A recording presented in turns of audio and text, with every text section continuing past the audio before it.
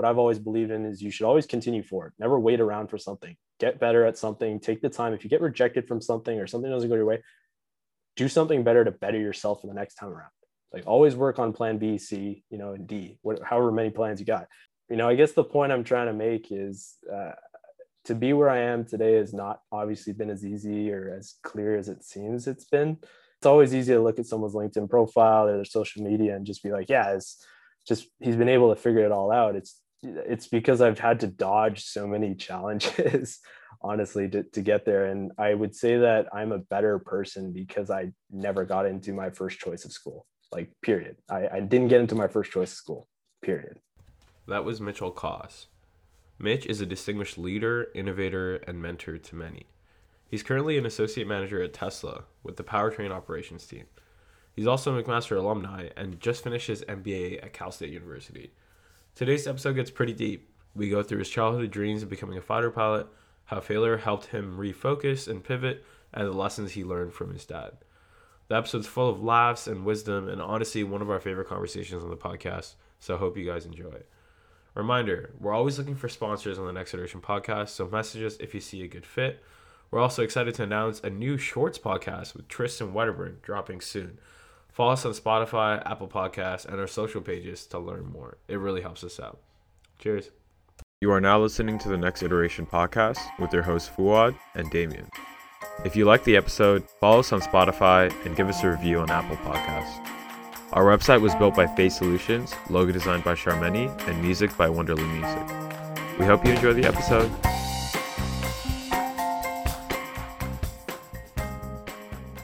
Thanks, guys, for having me. It's a pleasure to be here on this beautiful Saturday, talking to you guys.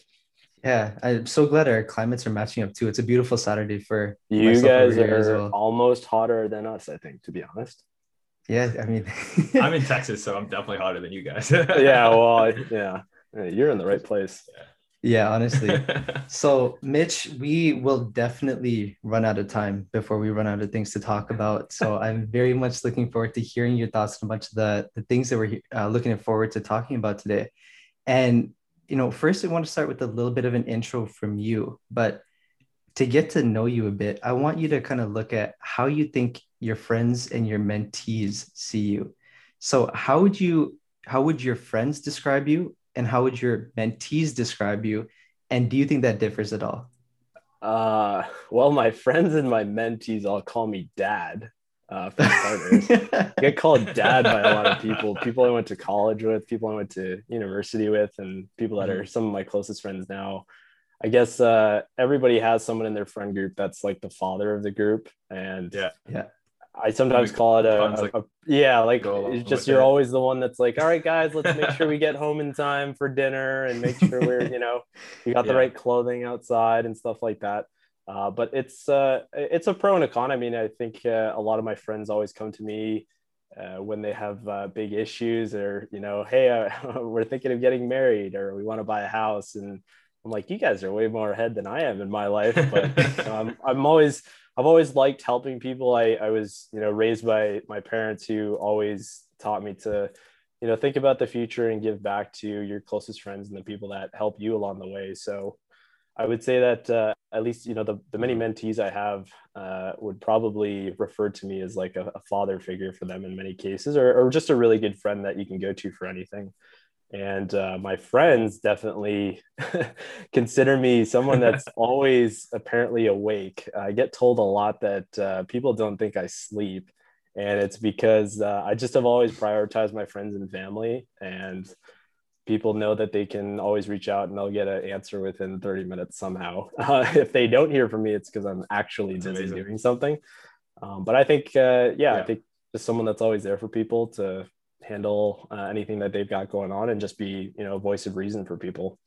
Wow, that's beautiful. Your email inbox must be immaculate then. My inbox for my Gmail and my simpatico.ca email and my LinkedIn is an absolute dark hole. You're not inbox zero. Yeah, just like, hey. And it's just, my text message inboxes, and this is like no way of flex at all. This is like such a Toronto thing, like, oh, it's such a flex. Yeah. Like, no, it's not. It's just I can't keep up with the people that just are always reaching out to say hi or connect and things like that. But It's cool. It's always nice. I mean, I think you'll get remembered for your impact on people's lives, when you pass on to the next life. So I'm always I always like seeing people succeed. That's me in a nutshell. That's beautiful. Now, so I think that's actually a great way to start the conversation, because now everybody has this idea of you. You know, you're that father figure. You're that guy that has life figured out, right? For the most part. Yeah. Yeah. But as I understand it, or maybe this is a misconception, that wasn't always the case, right? And touching on that idea of redirection. Now, this topic is something that's been prevalent and we keep touching on in this podcast.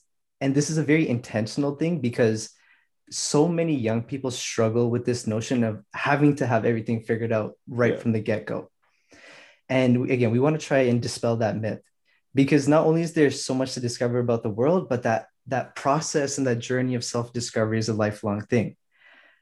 But I think maybe before we talk about redirection, we might need to hear a bit about a very special aerospace engineer in your life. So could you tell us a bit about your father?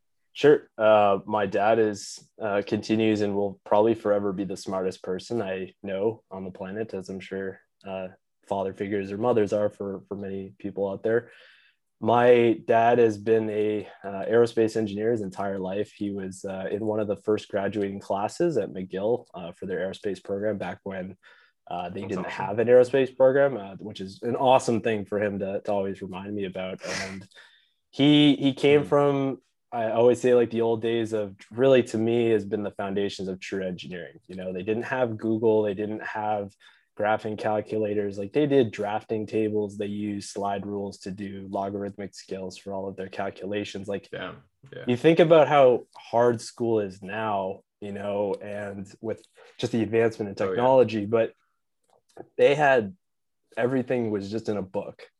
And when my dad finished, he grew up in Montreal in a Ukrainian household, very, very Catholic Christian household. And, he was very by the book. He was really focused on school. And when he finished school, I mean, Montreal was one of the hubs for aerospace engineering. And my dad back in that day, like 30 years ago, you could get a job right out of engineering school, like the day after. And obviously that's something we see that's a big challenge. One of the hot topics these days is, how diluted an engineering degree is now. But he had a decision between, he was putting out offers or kind of inquiring to other companies in the area. He, thought maybe I'll go to Toronto. And essentially the first person that came back to him was de Havilland, Canada, which is now Bombardier at Downsview Airport in Toronto. And basically just made a decision to pack up and move from his entire family to go to Toronto. And that's where he started his life. And he was long-standing, like most engineers, were super big geeks and nerds and, believed in Star Trek and Star Wars, wanted to go to space and everything. And my dad always wanted to be an astronaut. He wanted to be a pilot as well. Back in the day, you couldn't get laser eye. So, his options of going into the military and following that path was pretty much cut short. So, went the civilian route. He was lucky enough to get his license while he was working at de Havilland, because the chief engineer was also the chief pilot on site. So they would fly, and he would basically get subsidized that the hourly rate. It would just be like, well, the chief engineer is your boss, so just clean the aircraft, refuel the aircraft, and we'll just get your hours in. And met my mom, and my mom was born in Paris, and she moved to Canada when she was very young, and they had me. And ever since I was a kid, my dad's always been that like shining light in my career, my professional, personal life. And I owe that guy pretty much everything in my life. My dad has been there for the hardest moments and some of the best moments in my life. And in regards to, finding yourself, there was a large period of my life where I had no idea what I wanted to do, especially when it came to, finishing high school and going into post-secondary.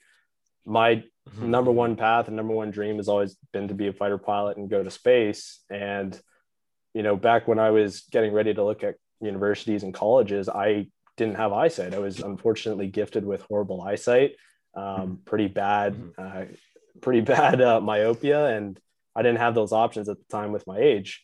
and basically figured, well, I guess if I can't fly or do anything like that, just follow what your parents do, right? Like everybody just kind of says follow what your parents do because I guess it's good.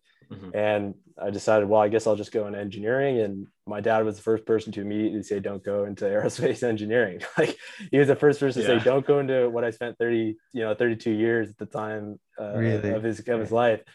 And what was his reasoning? He honestly at the time, and it's still true to this day, the aerospace industry is just a very cyclical industry. It's it's not very fast paced. There's and I'm sure people listening to this will probably be like, oh, he's wrong, but like aerospace has always been at the forefront of engineering design characteristics, cutting edge technology, because you're dealing with such a higher threshold of failure, right? Because going outside of the atmosphere, you're flying at higher altitudes, there's a lot more things that go into consideration. But the procurement process, manufacturing process, just the whole life cycle of the aerospace industry is a very bogged down industry. Like it works for some people, but my dad was the really first one, and most people say their parents know them better than they do, was like, that's really not for you, man. Like you're not a book heavy guy. You like studying, but you play a lot of sports. You like working with your hands. You like inquiring about what's going on in the world around them. Like you need to do something else rather than just spend 5 years or 4 years just going hard in lawn kappa. Like, you know what I mean? So that's what led me. Yeah, everybody. I brought it up in Vishal's podcast, and like everybody was just like, "Oh my god!" But dude, that's what led me into the BTech program at Mac, and it was the best decision I ever made, just because he had gone a little bit further and looked in the brochures a little bit harder than I did and inquired about, is the program that my son was going to go into the right one for him, right? And at the time I was like, man, I don't want to do that. Like, I'm just going to go and follow you. And I think a lot of people are in those cases, right? They just don't know. There's so many options out there. There's how many universities in Canada for us, right? And how many programs there are, how many options. You can go co-op, you can go non-co-op, you can go a minor, you can do a joint degree diploma. Paralysis. Yeah, there's so many options. I applied to 13 programs when I was in high school. I got accepted to 12 of 13. And I had a horrible problem at that time because I didn't know then what to pick. So, I know it's like a long-winded answer to your question, but that's, my dad's been the most important person in my life for decision-making, for sure. So I'm curious, like what are the qualities of your dad that like you find yourself emulating the most in your career and like in your everyday life? Definitely the attention to detail. I would say one of the biggest feedbacks I get from my colleagues or my direct reports in my professional career, and also from my friends, is just I have a really good memory, and it's just a really innate ability to go to detail. Like, people ask me what the weather's like, and I'm not just going to say it's hot. I'm going to tell you it's 52.7 degrees Fahrenheit, and there's a winds out of the west at 32 knots, and like it's just I have appreciation for the level of detail my dad's always had as an engineer, because when I was a kid, I thought he was crazy, but he read a lot and just absorbing information that's around you. And I think the most important thing I learned from my dad that, I think I really emulate or try to inspire people to emulate themselves is to try something new. Like, find everything out there that you haven't tried or haven't thought of. And you can always keep yourself safe, busy, and thinking if you think that way. If you always consider, what have I not tried? Have I reached the pinnacle of this sport I play or this hobby I like? Or I feel in a rut in my life. I should try something else. What else is out there? What's local? Where can I meet people? Can I work on a skill, work on myself, work on something that betters myself? And that's always led me out of like really bad ruts in my life, is just always thinking of my dad being like, have you really done everything you can? Or, is there something else you can do? Have you tried this? Have you tried that? Have you found a place where you can do this? 10 times out of 10 has always helped me out of a rut. And a lot of the people that I mentor, both in professional and personal life, has always been about, have you thought about this? Have you thought about something else or another way you can do this? Or have you thought about reading a book that may have nothing to do with what, you want to talk to me about, but maybe that helps you think something in a different way that might bring you to the solution to your problem. Mm-hmm. And that to the core is, as you guys know, that is to the core, that's what engineering is like, we bring things to life in a smart way that maybe is a commercially sellable product, is something that solves a real world issue. It solves an ethical problem. It solves a people problem, a machine problem, a method problem. And we always have to think, like, how do we do this differently? And I know you guys did a podcast on first principles, which I thought you guys did a great job, by the way, of really capturing the essence of what first principles thinking means. Like, I would say it's a very misconceptioned idea. Like, first principles thinking, people think is just another way of rethinking a problem. Well, it is, but it's a lifestyle. You have to change your mind. It's not something that you're always just born with. You have to really retrain your brain to think, okay, what is the non-linear way of doing this, right? We always think of things like, well, it can't be working because of this. How do you know that? There's got to be somewhere else, or maybe we haven't thought of a better way or best practice to do something. And that's honestly, I learned all of that from my dad, just always forcing me to try something new, think about things differently. And, don't look it up online, don't read it in a book, just look at the problem in front of you and see what you can do to fix it. So. Wow. I mean, shout out to your dad. Like, yeah, he's the goat. He's the goat, man. Yeah, he's the goat. He's the goat. Maybe we should be interviewing him, man. Yeah. He's the man. So you're probably that. Yeah. So you're probably that guy that never ignored friction in his calculations in school. Yeah. Yeah. The guy where in the textbooks, like in high school, it would give you like the little asterisks and it would say, like, for this problem, you could ignore this. I was like, that's impossible, man. How can you ignore this? You can't assume anything. Like, you got to factor everything in, right? So, yeah. Yeah, I love that you you touched on that idea of, or just how you were able to get out of a rut, because it's something that we wanted to ask you a bit later too. And it's really valuable advice that you gave, because the problem with being in a rut is that you usually end up too myopic, right? You end up too short term in your views, and it really takes stepping back and looking things from a more macro perspective to help you get out of that. But maybe like diving into that a bit more and talking about failure a bit, because I mean, it looks like you got everything figured out, but everything wasn't always golden for Mitch, right? How has a failure or apparent failure in your life set you up for later success? And do you have a favorite failure of yours? Yeah, I would say, and I've said it before on other podcasts, but I would say my best life failure was never getting into the Royal Military College of Canada, like never getting into the military at 18. And I'll tell you why. And, shout out to all of our service members out there. But when I was, very young, I grew up with an aerospace engineer as a father, and I was around planes my entire life, always have been. And, like a lot of kids, some kids want to be firefighters, some kids want to be cops, some kids want to be scientists, surgeons. I wanted to be a fighter pilot because Top Gun remains and was my favorite movie of all time. And like, everybody that knows me really well, like everybody sees a Top Gun clip on TV. I get it in a Snapchat. I get it in a photo. And I just grew up always wanted to be a fighter pilot. And my entire life through high school, through, elementary school was always like, what can I do to, what are my options? How do I get in, an F-18 in Canada? And basically when I was going through high school, I didn't have anybody in my direct family that was in the military. I didn't have anybody to guide me, to give me the advice, like, hey, this is what you got to be thinking about. These are the courses that you got to get, 90s in, like, this is what you got to think about. And by the time I was thinking about, by grade 10, I was thinking, okay, I knew what my plan was. I knew how I had to go through the aptitude testing. I knew what I had to do from an application standpoint. I knew I had to take on, volunteer work, get a good job, do things outside of school so I could become a well-rounded candidate for the school. Because at the time, and this is probably an inaccurate information now, but they only took 186 people a year. And unlike the US, which has 4 or 5 military academies, Canada has 1. And, for the size of Canada, population wise, we don't have that many people, right? I mean, the population of Canada fits in California, but per capita, I mean, that's a very, very small, that's the application rate would be much more competitive than Harvard at that point.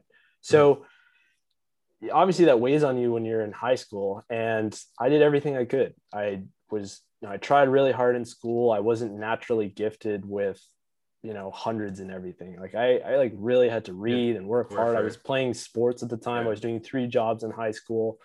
I had to maximize my time management. Otherwise I would just, split the differential and fall off. But when I applied originally in grade 11, which is usually what people do the first time, you have 2 chances. You can apply in grade 11 so that you can set up your grade 12 to basically just not necessarily coast, but you can finish the courses you need for the required entries, right?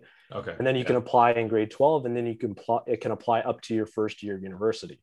So I applied at the end of grade 11, normal process, and was like, I can't be a pilot. And at the time, I was young. I had really no guidance. Again, I just put down 3 trades that I thought I could do. Didn't get into RMC and said, you know what, that's fine. And started thinking about going into grade 12. I was always in STEM, a really STEM focused curriculum. So I didn't really make any changes to what I was already doing. I was doing U level everything, and went through it. Grade 12, I was looking at universities, and I was like, you know what, I'll give it another try. And I'll be honest, like, it's hard to want to go into something like that. Like, I want to fly fighters and I want to go to a military academy, and nobody in your family has done it, or your friends all don't want to go there. So I mean, it's very hard you can't really talk to anybody about that. I didn't have a mentor or anybody like that. And there's no community around it. There's no like real community unless you're in like a military community, like people or someone in your family, because military families, especially in Canada, are super, super tight. And I'm glad to be really close with a lot of them now. But I went through grade 12, and grade 12, again, I applied. I had really good grades in grade 12, and I didn't get in. I tried. I worked on what I did bad, I guess, in my first time around. And again, went through the application, went through the aptitude test, and everything just didn't work out in my favor. I was, merit listed, but I never got selected. And what that means for people that don't know or are interested, essentially when you get merit listed is you are an approved candidate. So you have candidacy, you basically get a billet, but that is just a number. You could be 300, you could be 6,000, you don't know. And let's say the school takes 156 people. If you're 157 and the first 156 say yes, you're not going. Right. So you can wait around if you want, or what I've always believed in is you should always continue forward. Never wait around for something. Get better at something. Take the time. If you get rejected from something or something doesn't go your way, do something better to better yourself for the next time around. Like, always work on plan B, C, and D, however many plans you got. And I went to Mac. I accepted my Mac offer, and I applied again. I applied again in my first university, didn't get selected. So at that point I was like, you know what? I don't have the vision to be a pilot. There's nothing else I want to do in the military other than fly. That's my dream. That's my goal. And that's what I would want to do. So decided that, I'm going to finish out civilian university, and went through Mac. Obviously, I finished my pilot's license while I was in school. I, got a co-op at GM when I was in my first available year of co-op.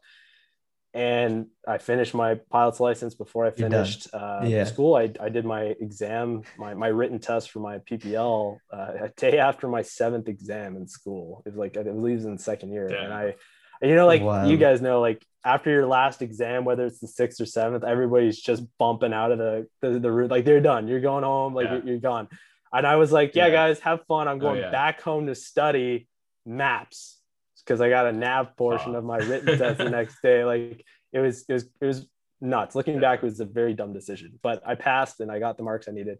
Did my flight test, did really well on my flight test. I was really, really grateful. And I'm very appreciative of the fact that because I didn't go to RMC, I met some of my closest friends to this day. I got my pilot's license. I met really close friends in the flying community.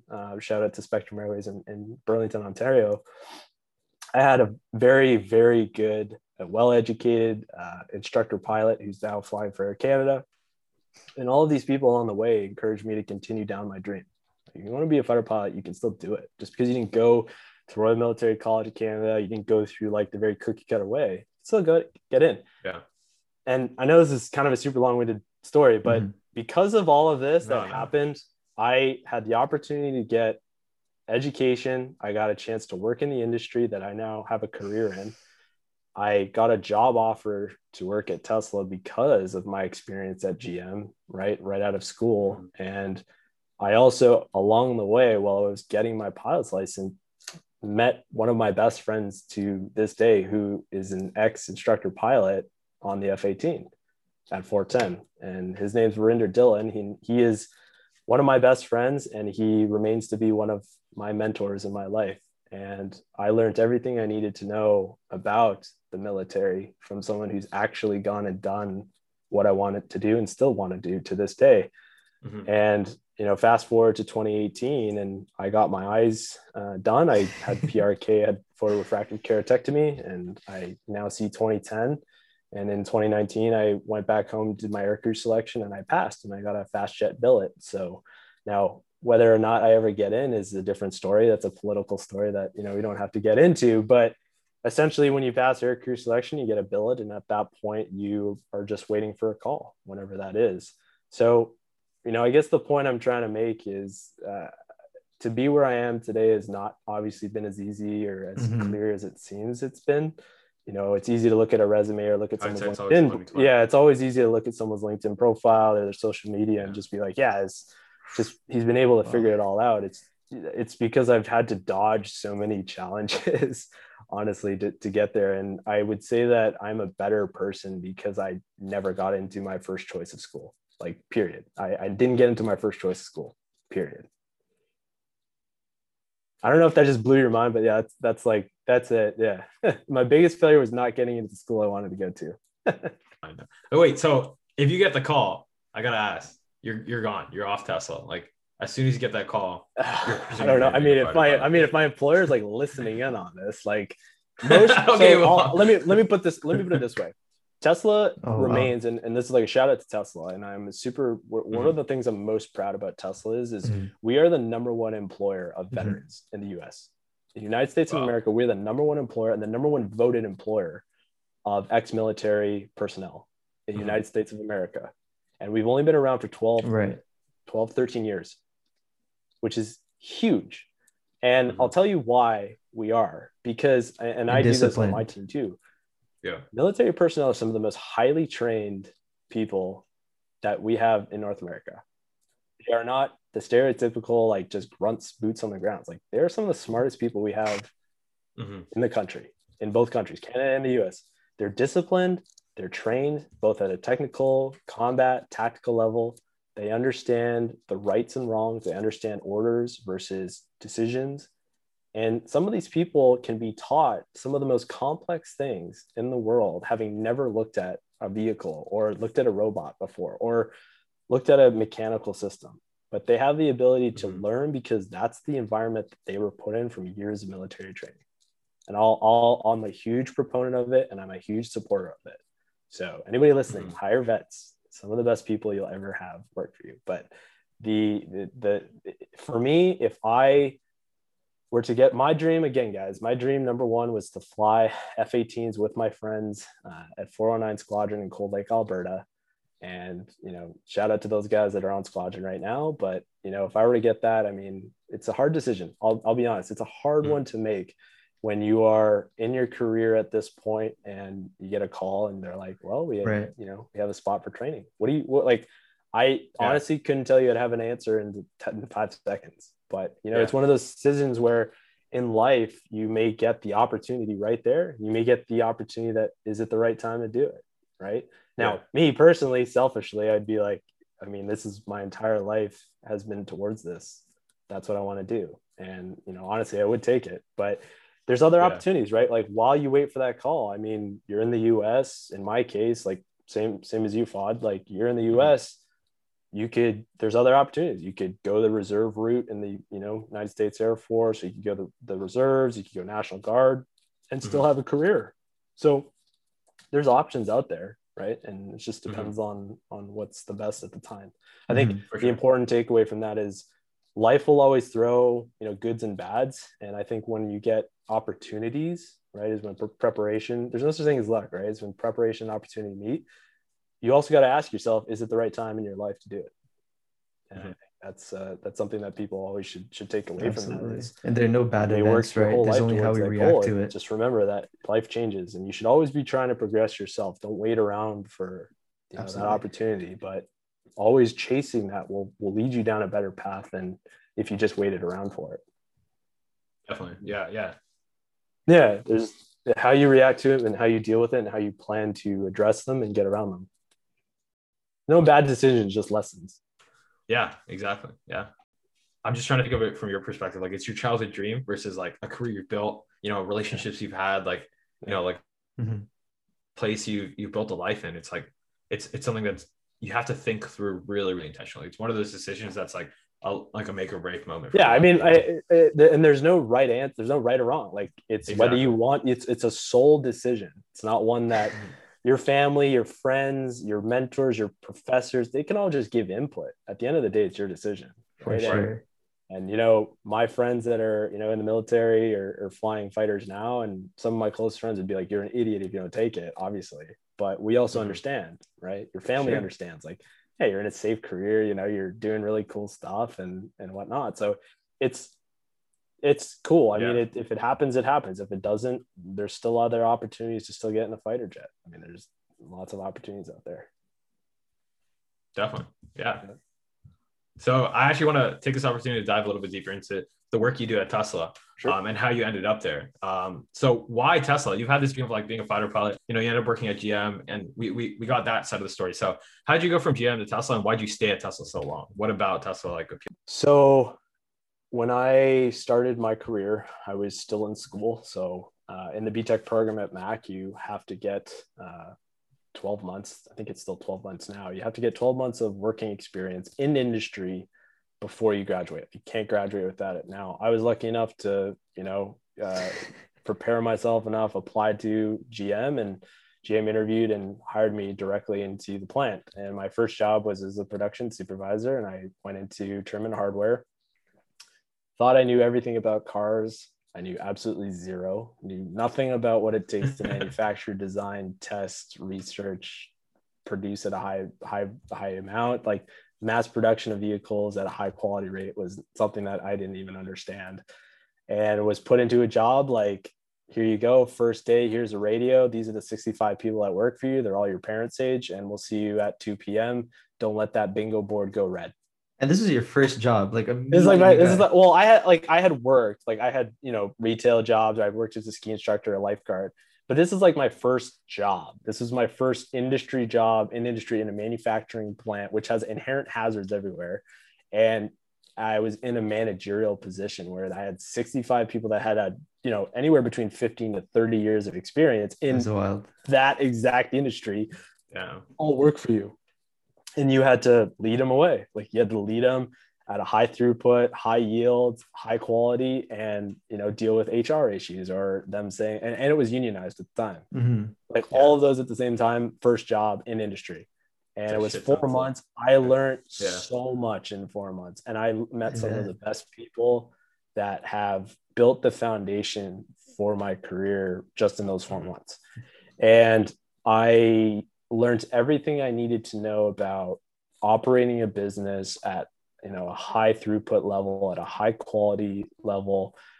And the most important thing I learned was how to deal with people, but not in a bad way, how to inspire people, how to motivate people, and how to keep the pace of production, like keep productive work 7 days a week, which as humans is not something we like at all. Right. But that was, I learned everything I needed to know about making cars in the first 4 months.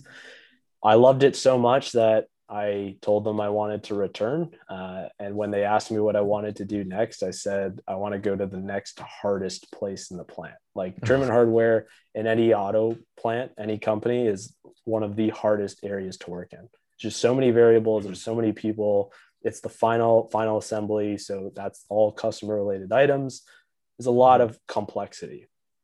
Now, when I went back, I was then fulfilling a maintenance role, which is more similar to what I do now, but maintenance and engineering. I worked in body and white. I learned everything that, it took to maintain an assembly line, maintain equipment, met really funny, skilled trades people that taught me everything about, electrical theory, hands-on practical electrical fundamentals, safe work practices, lockout, tagout, lasers, welding, like robotics. I learned everything technical from those people. And then I went into quality. I learned everything that had to do about, making products at a high level of quality, high level of precision. I found things about cars that I probably will never appreciate as a consumer, but as an employee, you're like, I need to pay attention to this because the customer needs to have a perfect vehicle. So I learned a lot about that. And keep in mind, I was on night shift at the time. So I didn't have at this point in my career, like a lot of people around. It was up to you to make a lot of decisions on nights. Right. And then my last stint with GM was in paint shop as a process engineer, and I had an entire top coat process and learned everything about the complexity of electrostatic painting in the auto industry and all the factors that go into that beautiful blue car you have on the street, so learned everything about, I honestly owe a lot of what I know about car manufacturing to GM. I mean, GM's been around, for a very, very long time. And what you gain from that, especially as a young engineer, is really good, solid ground and foundation in processes, escalation paths, design fundamentals. Design for manufacturability is something that's the core of their business model. And just understanding how all of these different cross-functional teams form into a beautiful truck or car that you see on the road. And in my final year of university, I was considering going back to school to do a master's in engineering, because they at Mac again they have a master's in engineering in manufacturing, and it's essentially a 2-year program. But if you have an industry project, you can basically streamline that into almost a year. And so at the time, I again had a lot of support from my plant managers and the people that had worked with me as a student, that, I was able to set up like an idea for a project. And unfortunately at the time they were going through contract negotiations and a lot of arbitration for contracts with the union.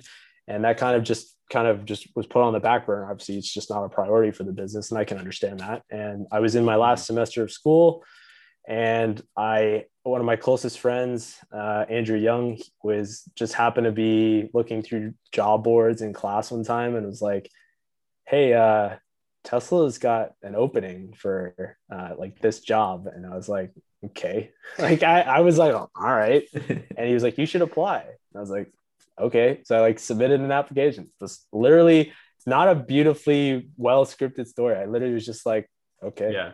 I applied and got a call and started going through the interviewing process with Tesla. I originally had applied for a job in Fremont, which is where I'm at now, but I was interviewed for a multitude of positions in, between Gigafactory and Nevada. At the time, they were just starting the Gigafactory, and I really was put in a position where, and I'm sure you guys know, like Tesla was like, "Well, can you come tomorrow?" I was like, "Well, no, I got to finish school," and classic Tesla. That was like important to me, right? I was like, no, I mean, I got to finish school and I got to get my degree and be somebody and be there, stand up on stage, for my parents and make my parents proud. And went through the process. So I then got moved to another application for a different job, and went out there, did my 12 interviews. At the time, it's not as aggressive now, but it was quite an interview process, and came back home with a job offer. And again, as we were talking earlier, like it wasn't an easy decision. At the time, I had a girlfriend at the time. And, I had a job offer with GM, I think, or I had thought at the time, like, well, I mean, I got accepted to graduate school. I have a graduate school offer. I got a girlfriend. Like GM should be able to figure this out. Like I got a pretty good gig right here, Yeah. And again, super smart guy. My dad was like, "All right, family campfire." We just sat in his office. We call them family campfires. We all just grab our chairs from our rooms and we just sit in a circle and have a campfire. Not a real fire, but like a campfire idea. And he was just like, "All right, well, what are the pros and cons? Like, tell me what's good about this, what's bad, what are your concerns, and what is the opportunistic loss if you don't take this?" Yeah. And that was all that I needed to make the decision. I packed up and moved out to California, and I've been there. Never looked back. Yeah, never looked back. I mean, had opportunities to come home, but Tesla keeps me here because it's just challenging work, and it's a good place to work if you like that pace of challenge. And I've met some good people out here and really started a life. And I enjoy living in California for the most part. You know, it's expensive to live here, but you know, I have really close family and friends in Texas, so I spent a lot of time in Houston. So Nice. it's not too bad. It's I don't have an intention of going home tomorrow, so you know, it's that's why I'm still here. Ooh, really nice. So okay, I just want to backtrack for a second because there's a lot to dive into there. First of all, yeah, I was waiting for like the romance, like I was waiting for this like romantic story of like how he got into Tesla. I have no romantic stories on. No, like zero romance. Like everyone's like, oh man, you must have known somebody, or like some high level person was like, you just headhunted you. Exactly. No, I literally, as non-romantic as it is, applied to a job, and there's no point lying. Like that is how I got there. And I love it because when people ask me, they go like, what did you do? How do you stand out? What can I do to be better? And I literally can't tell them anything other than the truth, which is I just applied. Mm-hmm. And I can honestly say now, being in a position and having been in a position where I recruit for my own teams, we go through every single applicant, every single one. I think in 2017, we had like 355,000 applications. We went through every single one. I cannot say this enough. Holy shit. We go through every single one. And that's why sometimes it takes a while to hear back, but we go through every single one because it's not fair to let a machine decide for you, for sure, and B, not give people a human feedback from it, right? Like, you guys know, everybody that's listening, anybody that has a job, like, we know how hard it is to get a job these days. It is so nice to know that at least someone out there is looking at every applicant and screening it at least and saying, yes, this person might be a good candidate, or no, this person may not be a good fit, but maybe there's something else they can do. And I think that's another reason why I, appreciate, what Tesla's doing, and a lot of other companies do. It's not just Tesla doing it, but my approach, especially for me, for my team, is every single person that applies to my postings that I have, I read every single one. Every single one. See, now it's hard to demonize you guys because it's so easy when you get that rejection email, right? Like, oh, those corporate devils. Like, like their machine just, exactly. I didn't have the right keywords. Oh, it's the algorithm. I didn't have the buzzwords. And it's like, no, we check every single one. I saw your resume. Check every single one, guys. It's a little salt in the wound, But Exactly. Anyways, we only have a few more minutes, so I want to get to the topic before Damien hits you with our last question. But one thing I'm super interested in is your MBA, and so you just graduated, so you're fresh off the experience. I just got into an MBA program, and I deferred my acceptance. Thank you. But I'm like super confused about like whether I should do it, what timeline I should do it in, like how I should do it best. So like one thing I want to ask is, was your MBA worth the investment? And I guess it's a little early to tell. And what got you thinking of doing an MBA, and what advice do you have for someone like considering getting an MBA? Well, first of all, I think it is worth every dollar that you put in if you know what you intend on using it for when you leave. Now, that's a very loaded answer, because I would say that a large portion of people go into their MBAs because it is either someone's told them to do it, someone's paying them to do it, or they just think that that's the next thing they have to do to get a job or get the job they think they want.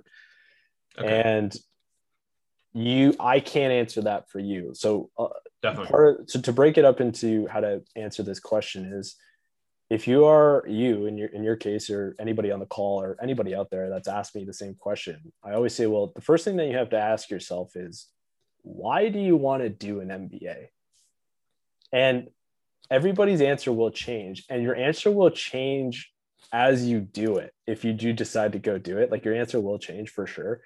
And a lot of that factors into like, okay, you got into an MBA program. Why would you pick this school? Why do you want to go to this school versus others? You know, you can do MBAs online now. You can do part-time, you can do full-time, you can do in person, like so many options out there. My feeling is like every other graduate degree, where an MBA is definitely a lot more focused, obviously, on the business aspects. Maybe you go into one that's a specialized operations ones or an executive MBA, whatever. There's many options out there. Mm-hmm. You have to look at what do you want to get out of it?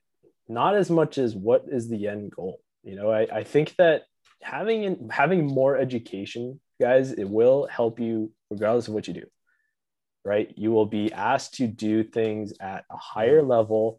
You'll be asked to think more for yourself. In the terms of an MBA, you will be forced to work with people that potentially have never worked in a technical field, which might drive you insane. And it might be one of the best things you ever experience. So you have to think about those things too. Maybe you have like, do you have job experience? Like, have you worked in industry yet? Personally? Yeah. Yeah, personally. Yeah. So if you haven't worked in industry, maybe you don't want to do your MBA right away because you won't add as much value to your education until you go out into the industry, learn a little bit about what the world is like, learn a little bit about yourself, learn a little bit about, is this something I even potentially need? There's no point. Like, there's also the trail of thought that you don't have to go to school if you don't need it. Like, if you don't need it, just don't go. Now, I came from the theory and and how I was raised and how I feel to this day is that education will always be there for you, right? Regardless of who you are, you know, your race, your religious beliefs, anything. Anybody can say anything about anybody these days. What they can't take away from you is your education. Mm-hmm. What school you've gone to, what you've learned, and what you've been able to demonstrate by finishing a program. Yeah. Now, back to the MBA. The MBA is going to teach you a lot about how companies out there in the world come up with ideas, structure their business, make a value stream, and create these beautiful products that we are so anxiously ready to spend money on. Yeah. And in my opinion, having an MBA really teaches you a lot of very finer details about bigger picture ideas in your normal day-to-day operations. Having an engineering background or having a technical background in something and having an MBA is very, very, very important. Like, it's very good for you. It's a very good asset to have. And it's a good combination. I have one of my dad's friends, like, he's like, it's very dangerous to have that because you're able to look at things from a technical aspect. And then also, like, how do I make that something commercially available to people? Right. And like, let's say you're in like your guys' case, if you're in biomed, like you can make a device that helps people solve an issue. And now you have the teachings, or you will get the teachings of how can I design this? How can I innovate to a level that nobody out there has? And how do I find that out? How do I do the research to know that or not? How do I structure a business organization to get the funding for that? What kind of funding options are there? How many people will I need? How do I create intrinsic value so that potentially this is something I could sell? Like, those are all really good skills to be able to do. And whether or not you own your own company or you design something that you sell to someone, if you go to an employer that does that, you're adding so much value to them because you don't have to learn that. You've already learned it. So you can immediately start adding value directly as soon as you finish. And so to answer, was it worth every dollar? I would say it is. Are there things that I did in my MBA that seemed remedial? Sure. But that's also because I went through an undergrad program that had, 30%, 40% of the education was also grounded in managerial topics. Right. So I had already gone into my MBA knowing statistical process control, looking at quality management systems. Like, I had a lot of foundation already. So I'm glad I had that because it helped me excel in school in my master's, but it's not necessary. And you'll learn those things in an MBA. So it's a long-winded answer, but I feel that, yes, I got value out of it. I am better at my job because of it. And I think the most important part is the two most important part is I found out more about myself as a leader and as a person in the challenges and the things I learned. And most importantly, in my professional career, my organization and my team, my direct team, gets the most benefit from it, because they get the end results, right? They get much smarter goals. They get a good defined career plan. They get much clear defined learning outcomes, deliverables, accountability for their job. They get systems put in place for them that helps them strategize how they can solve complex problems at Tesla. Or they get more from that because I have invested in my education for it. So yes, good decision to go back to school, but you also, like, to your point, maybe it's not the right time to do it. You can do it anytime you want. You can do your MBA at any time. It's one of the only degrees out there that you don't have to have a pre-existing business degree in. Yeah.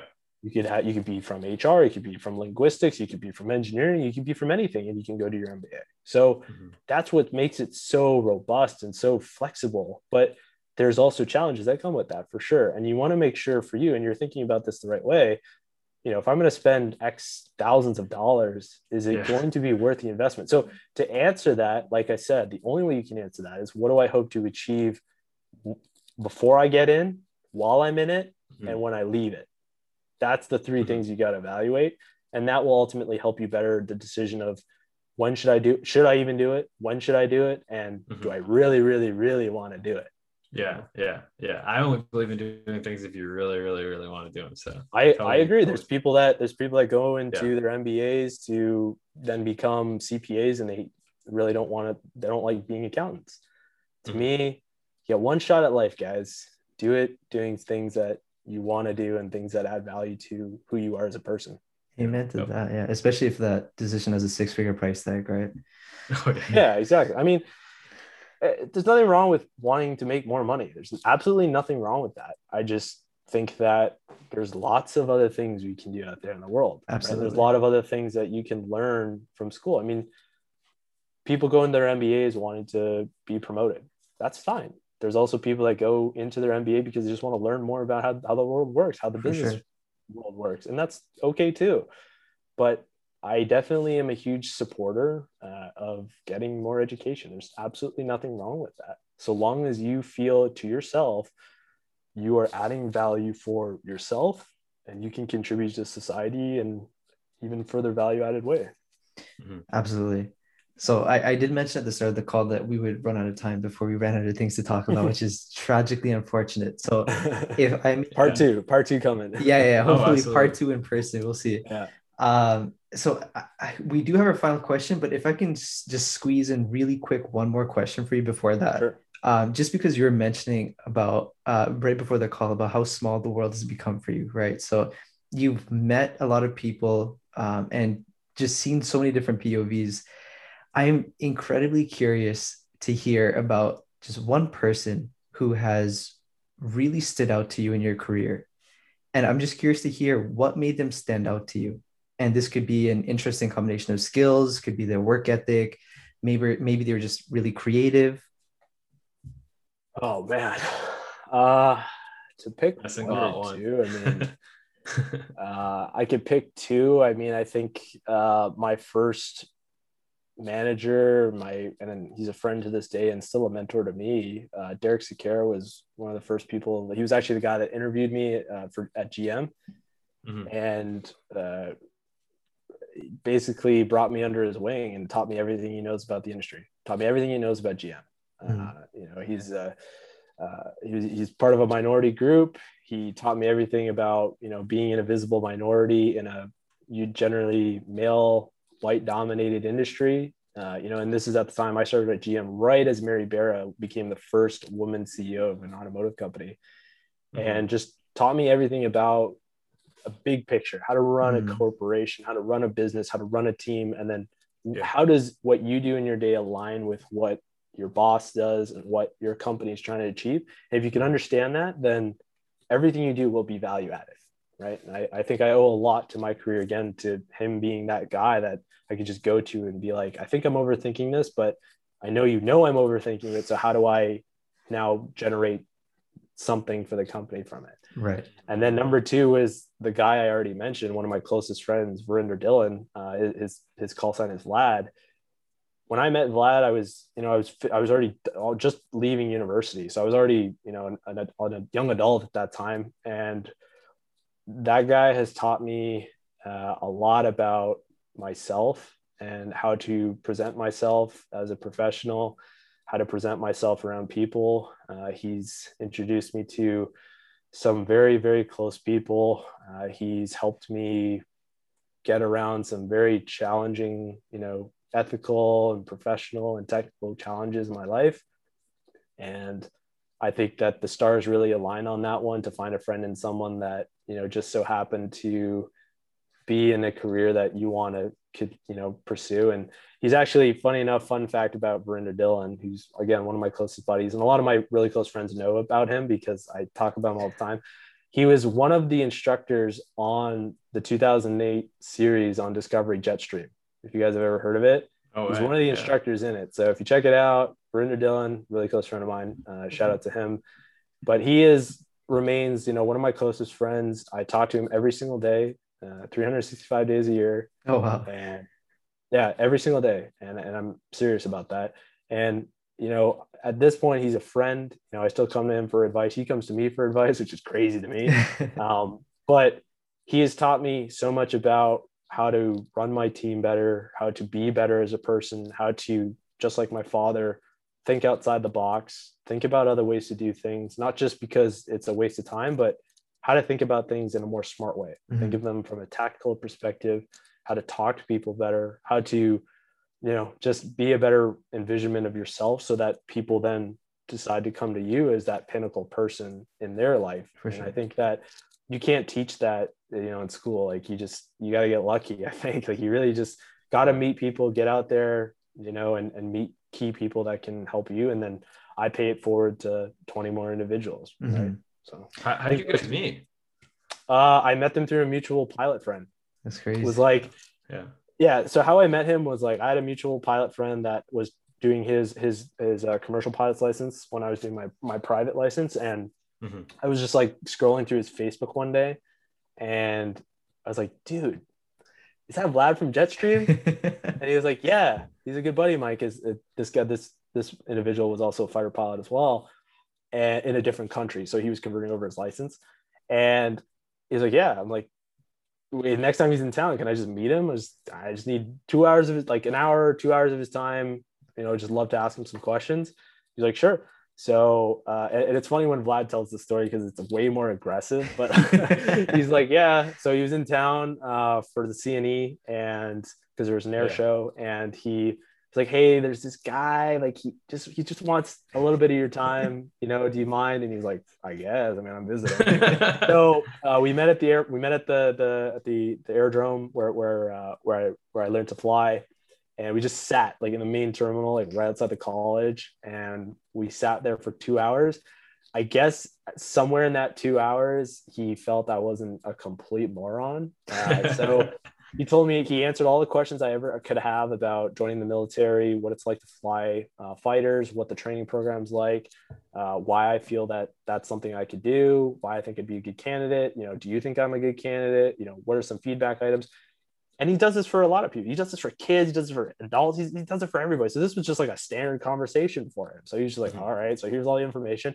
Keep in touch. And I kept in touch with him. And I do this myself too. If you guys have a mentor out there or you have a mentee, the way that you grow that relationship is continuous check-in. Like care about that person as an individual. And the relationship from whether it's purely, platonic, like it's purely mentor relationship, or it turns into a friendship, it directly related to the amount of effort you put in. And it's like any relationship out there. This is not like new stuff. It's just engaging with the people to the level where they're like, this person's different than everybody else. And that's what will connect you with, good information or what you need to succeed in life. Like, honestly, that's what it comes down to in the short form. That is, yeah. Thank you so much for sharing that. That's beautiful. Beauty. Yeah, just like a quick thought on that before we jump to the last question is I was reading Meditations by like Marcus Aurelius like a long time ago, and he has this chapter. I think it's called like debts and lessons or something. But he was basically just outlining everything that like the lessons, the things he's learned from people in his life. Yeah. And I thought that was just such a beautiful practice to go through again, and just catering towards being intentional about the people you let into your life and what they're adding to it. I think the really quick takeaway, to not to cut you off, and I know you don't want to take too much of my time. It's totally fine, guys. The key point here is that a lot of people want to find someone out there that can help them get somewhere better, and that's okay.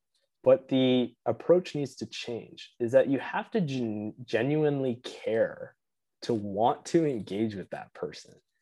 Otherwise, what that is just you asking for advice. You can get advice from anybody on the street. So my advice is, if you are looking for people out there that you want to engage with or learn from, make sure they're actually people that you may want to, like, I don't know, grab food with or hang out with, or at least be in the mindset that you want to grow something with this person.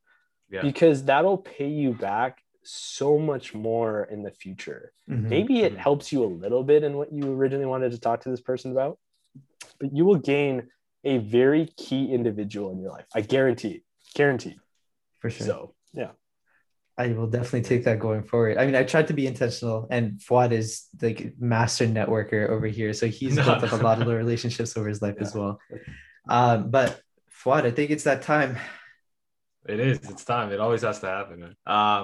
Cool. So we are getting to time, and obviously we want to be respectful. But the last question we have for you is, if you could put any one message on a billboard that would reach millions, even billions of people, and you can stratify this audience to whoever you want it. It could be, people at Tesla, like whatever you want, like whoever you want in the world.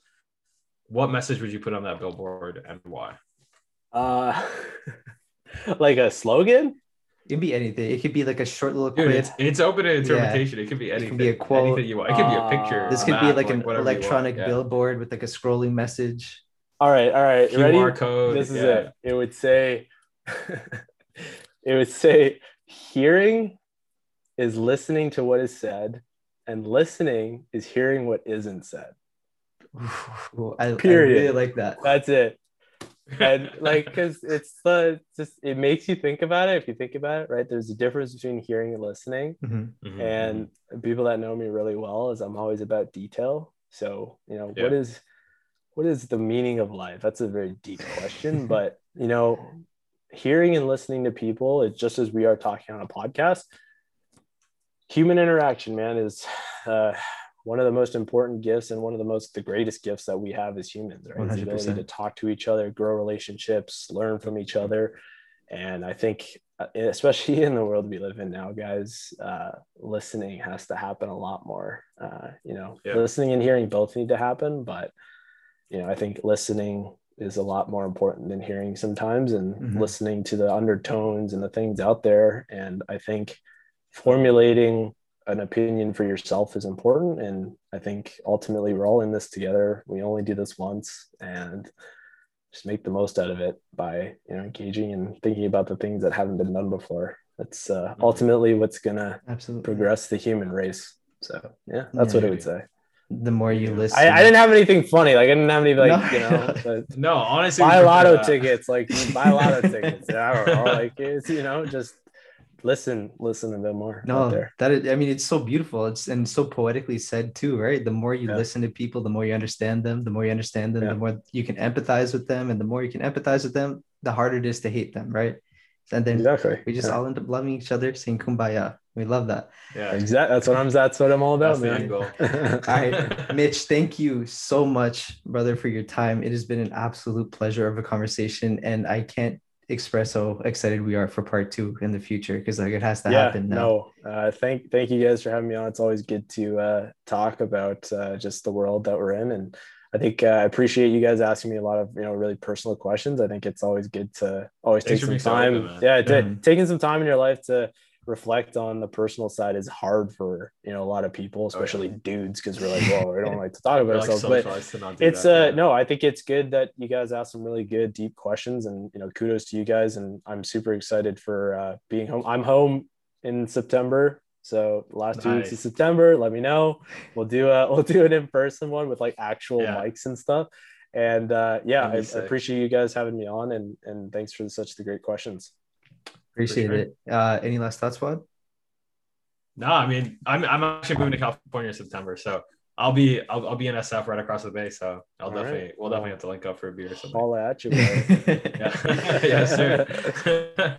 All right, Mitch. Cool, man. Anything you want to promo? Where can people reach you if they want to follow up and speak to the dad himself? If they, that's a good one.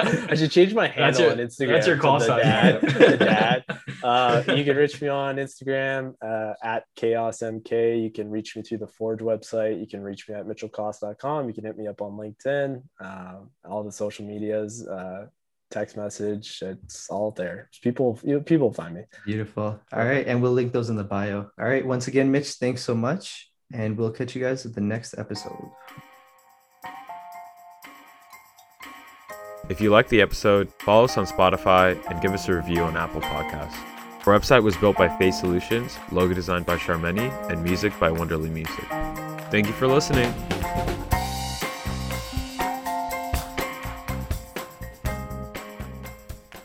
Think you got it? Nah, we're on the next iteration.